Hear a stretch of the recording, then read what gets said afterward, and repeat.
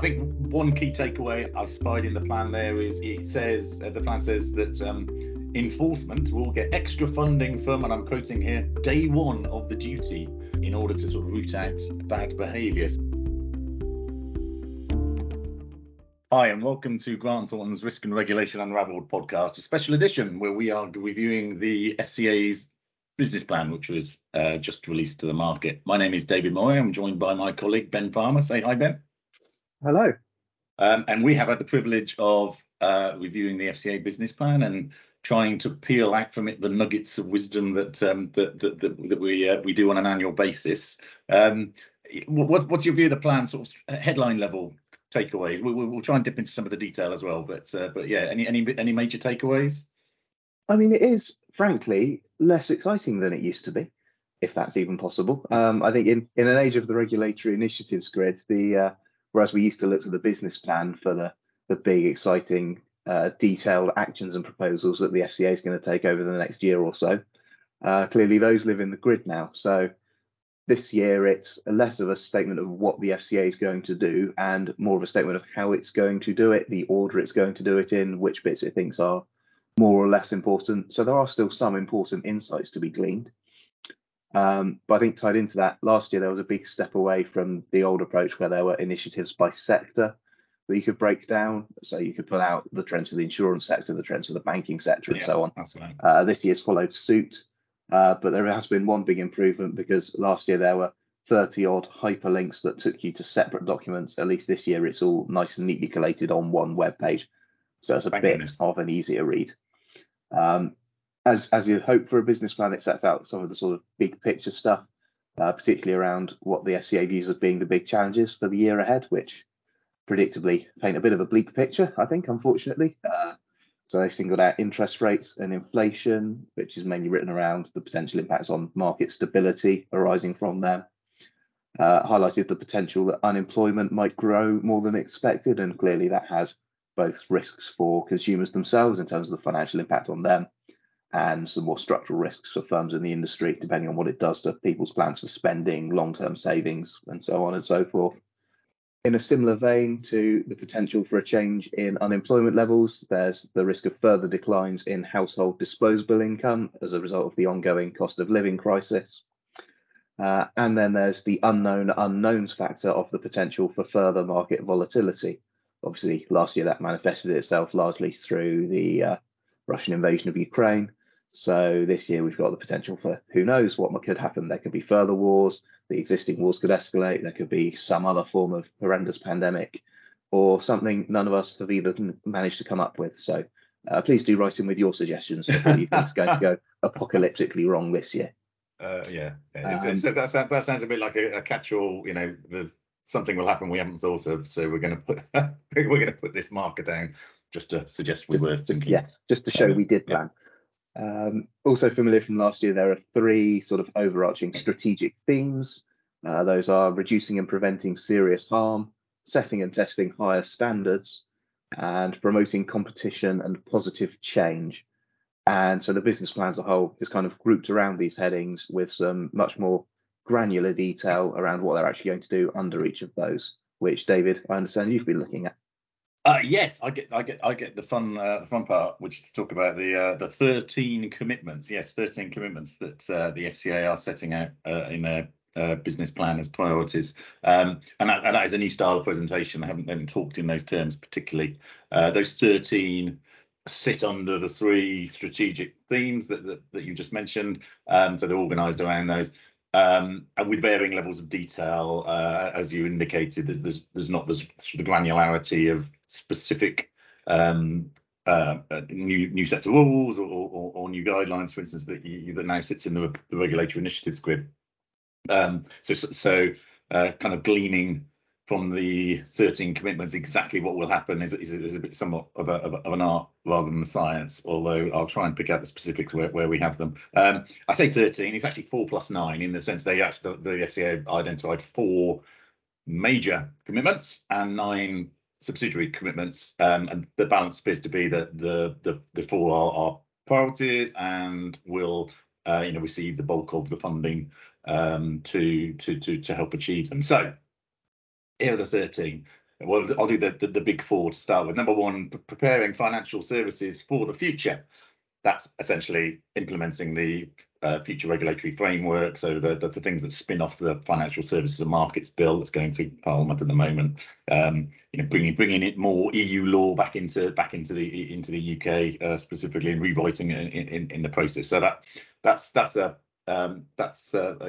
major part of that. Although they also make the commitment, which I think was referenced last year as well, but now with a bit more specificity, that they are going to bring forward detailed rules on improving their own cost benefit analysis. So this is an oft discussed topic about whether the FCA's CBA, when they draft rules, that those cost benefit analysis are really sort of fit for purpose and challenging enough. So we are due to see some new measures taking place there around how those CBAs are written. Number two, putting consumer needs first. Unsurprisingly, that commitment is highly linked to the consumer duty. Although actually, interestingly, it's been relabeled in the plan. They now talk about consumer duty and cost of living. It's essentially that's a single thing, which is, I think, representative of the fact that the regulators are under obviously a lot of pressure to demonstrate it's responding to the cost of living crisis. It obviously sees the levers and the principles of consumer duty as the way in which it can do that. So even though the consumer duty, of course, predated the current cost of living crisis, it's essentially the response to the cost of living crisis. We saw this coming. Honest, we did. Yeah, I know we did. We did predict something like this. I think one key takeaway I spied in the plan there is it says the plan says that enforcement will get extra funding from, and I'm quoting here, day one of the duty, in order to sort of root out bad behaviour. So I know there's obviously been some debate in the market, as with any new set of rules, as to how robust the regulator is going to be on day one, potentially challenging what firms are doing. Well, the FCA have given themselves budget to go after firms, and it will be interesting to see where they choose to spend that enforcement time. So that was a key takeaway. And I also mentioned in terms of developments that support putting consumer needs first, the planned review of debt advisory rules, the consultation on changes to mortgage, consumer credit and overdraft rules, focused on improving outcomes for customers in financial difficulties. Again, things that are in the rig. Number three of the big four is reducing and preventing financial crime. Not much new to say here, although they are allocating extra funding. They are saying they are going to increase their proactive reviews of firms' AML controls. So we've spoken in other podcasts, Ben, haven't we, about the number of fines we've seen in this space. Well, the evidence of this year's business plan is there's going to be more and more activity, supervisory and presumably enforcement activity in that space. So that's not going to go away. And so it looks like AML and the focus on AML is not going to reduce in any way. In fact, you can probably reasonably expect to get more FCA scrutiny in that area rather than less. Yes, and reducing financial crime is also another area where the FCA is sort of tying some pre-existing activity into the cost of living crisis, because in the introduction to the business plan, I think they talked about how obviously the cost of living crisis puts consumers at an increased risk of financial crime for things like investment scams, ghost broking, and so on. So attempts to save some money. Yes. The fourth of the big four is strengthening the UK position in global wholesale markets, so making the UK more competitive as a base for wholesale market activity. And don't get too excited. That's not sort of massive deregulation in order to attract institutional activity to the UK.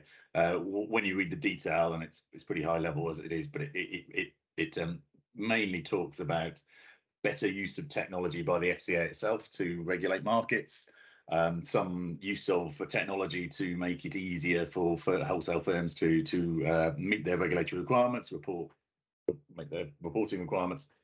So not a night and day change in the regulatory regime, at least not being committed to in the business plan there. So those are the top four. Then there's 9 subsidiary ones or less priority ones, but we are going to attempt to run through those just so you have the full 13. Number 5 is dealing with problem firms.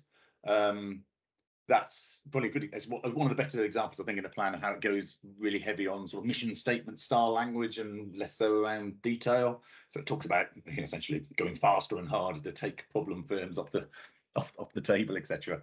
So it's very much commitment focused rather than detail focused.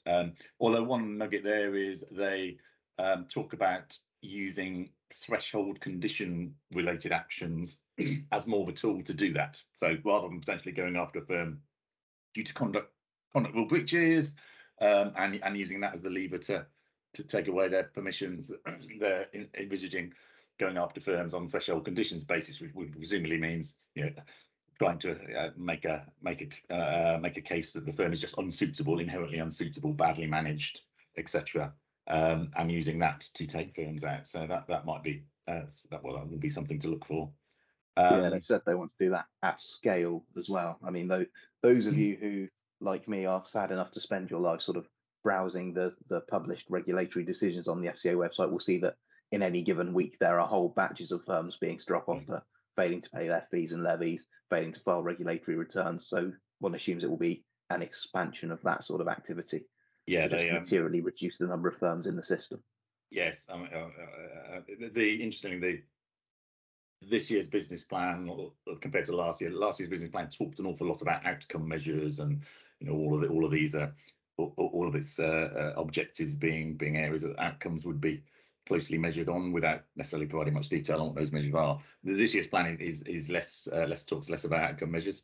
Maybe that's a tactical change. I don't know, but this is one of the few areas where they do talk very much about outcome measures, i.e., how many scalps do we take, and presumably the more the better, I think, in terms of meeting that objective. Number 6, running down to 13. Number 6 is enabling consumers to help themselves. That's not particularly interesting when you look at the detail, which is mainly around improving the financial promotions regime with initiatives that we already know about, particularly the consulting on new rules that will make it harder for one authorised firm to sign off on the financial promotions of another firm or individual, and also some of the crypto related FinProm changes that are already out in the open. So there's not much new to see there.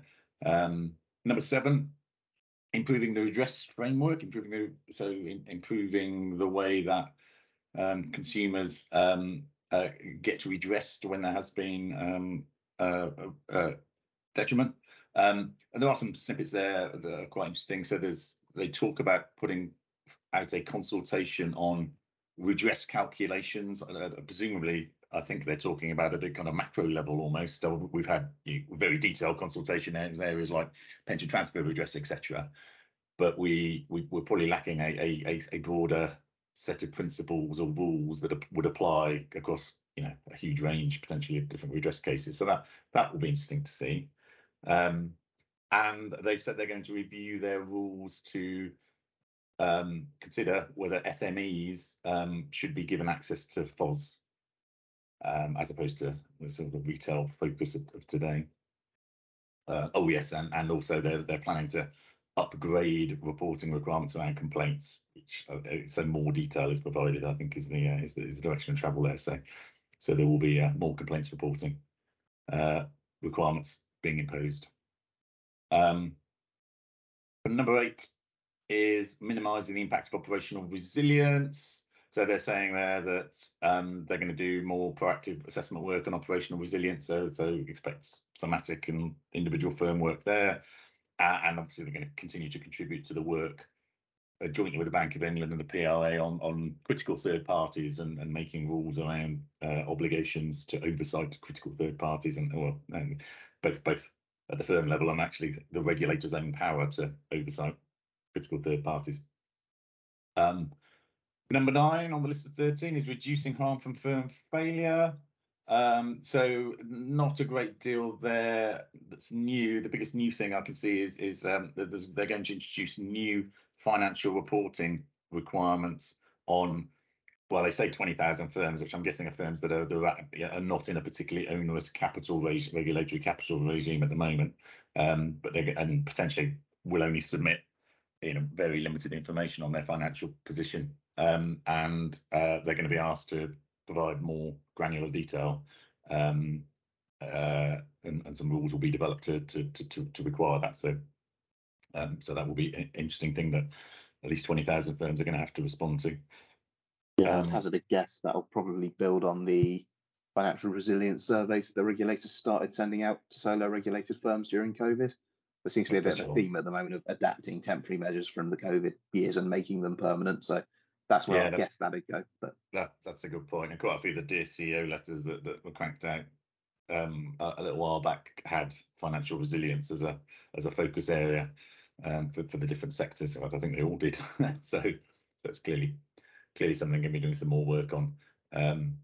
Number 10 on the list, a strategy for positive change, which is their ESG priorities, and they reference things we already know about. So the sustainability disclosures, there'll be a seed consultation paper that will follow the ESG discussion paper that was recently produced. So nothing very specific there, just watch this space.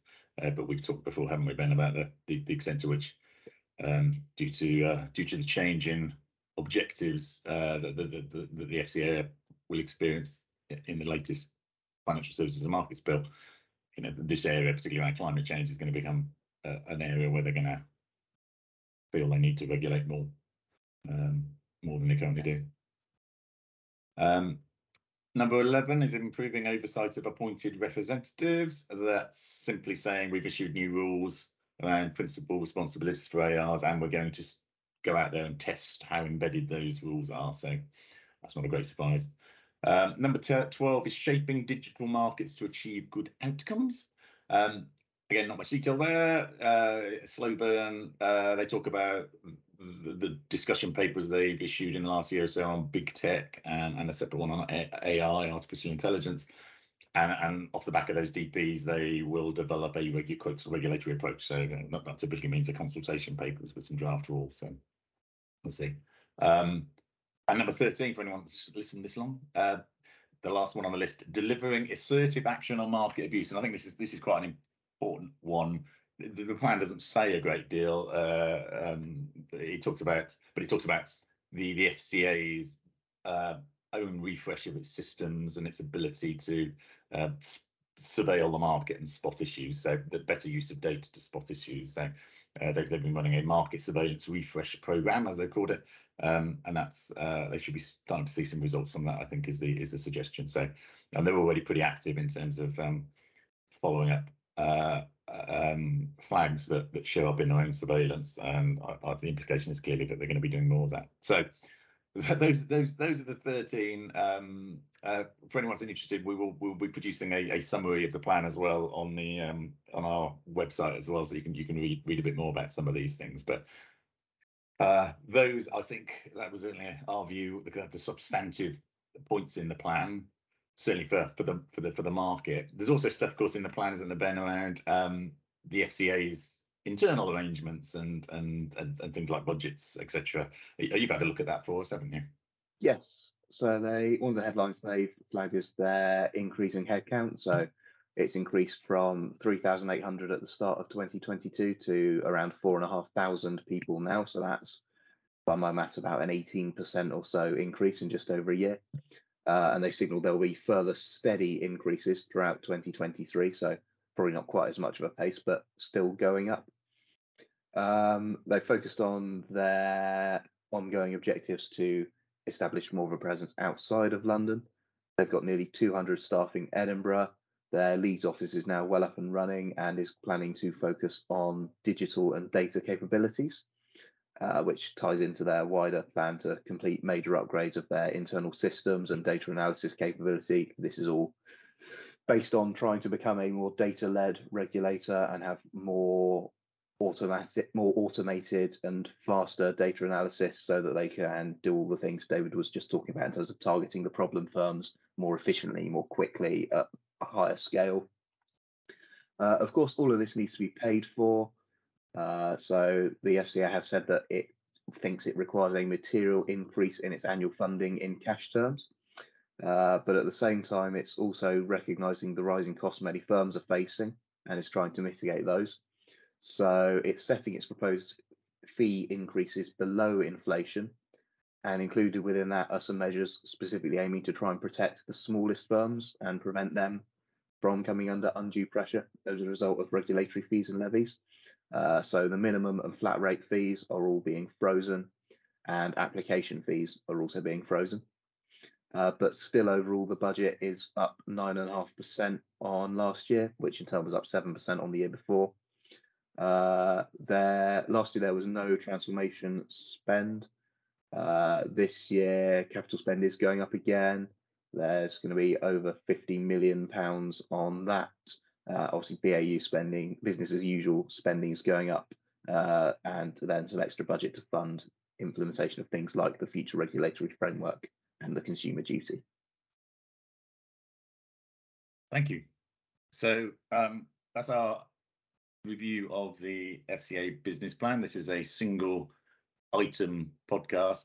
We'll also continue producing our more wide-ranging regulatory updates. So do look out for those. But hopefully you found our review of the FCA Business Plan useful. As we said, some nuggets in there that we've tried to bring out. If you feel like reading it, it's online and it's about 30 or so pages long. So I'm hoping our podcast has been a little more digestible than that. Thank you very much for joining us today, and we'll speak to you soon.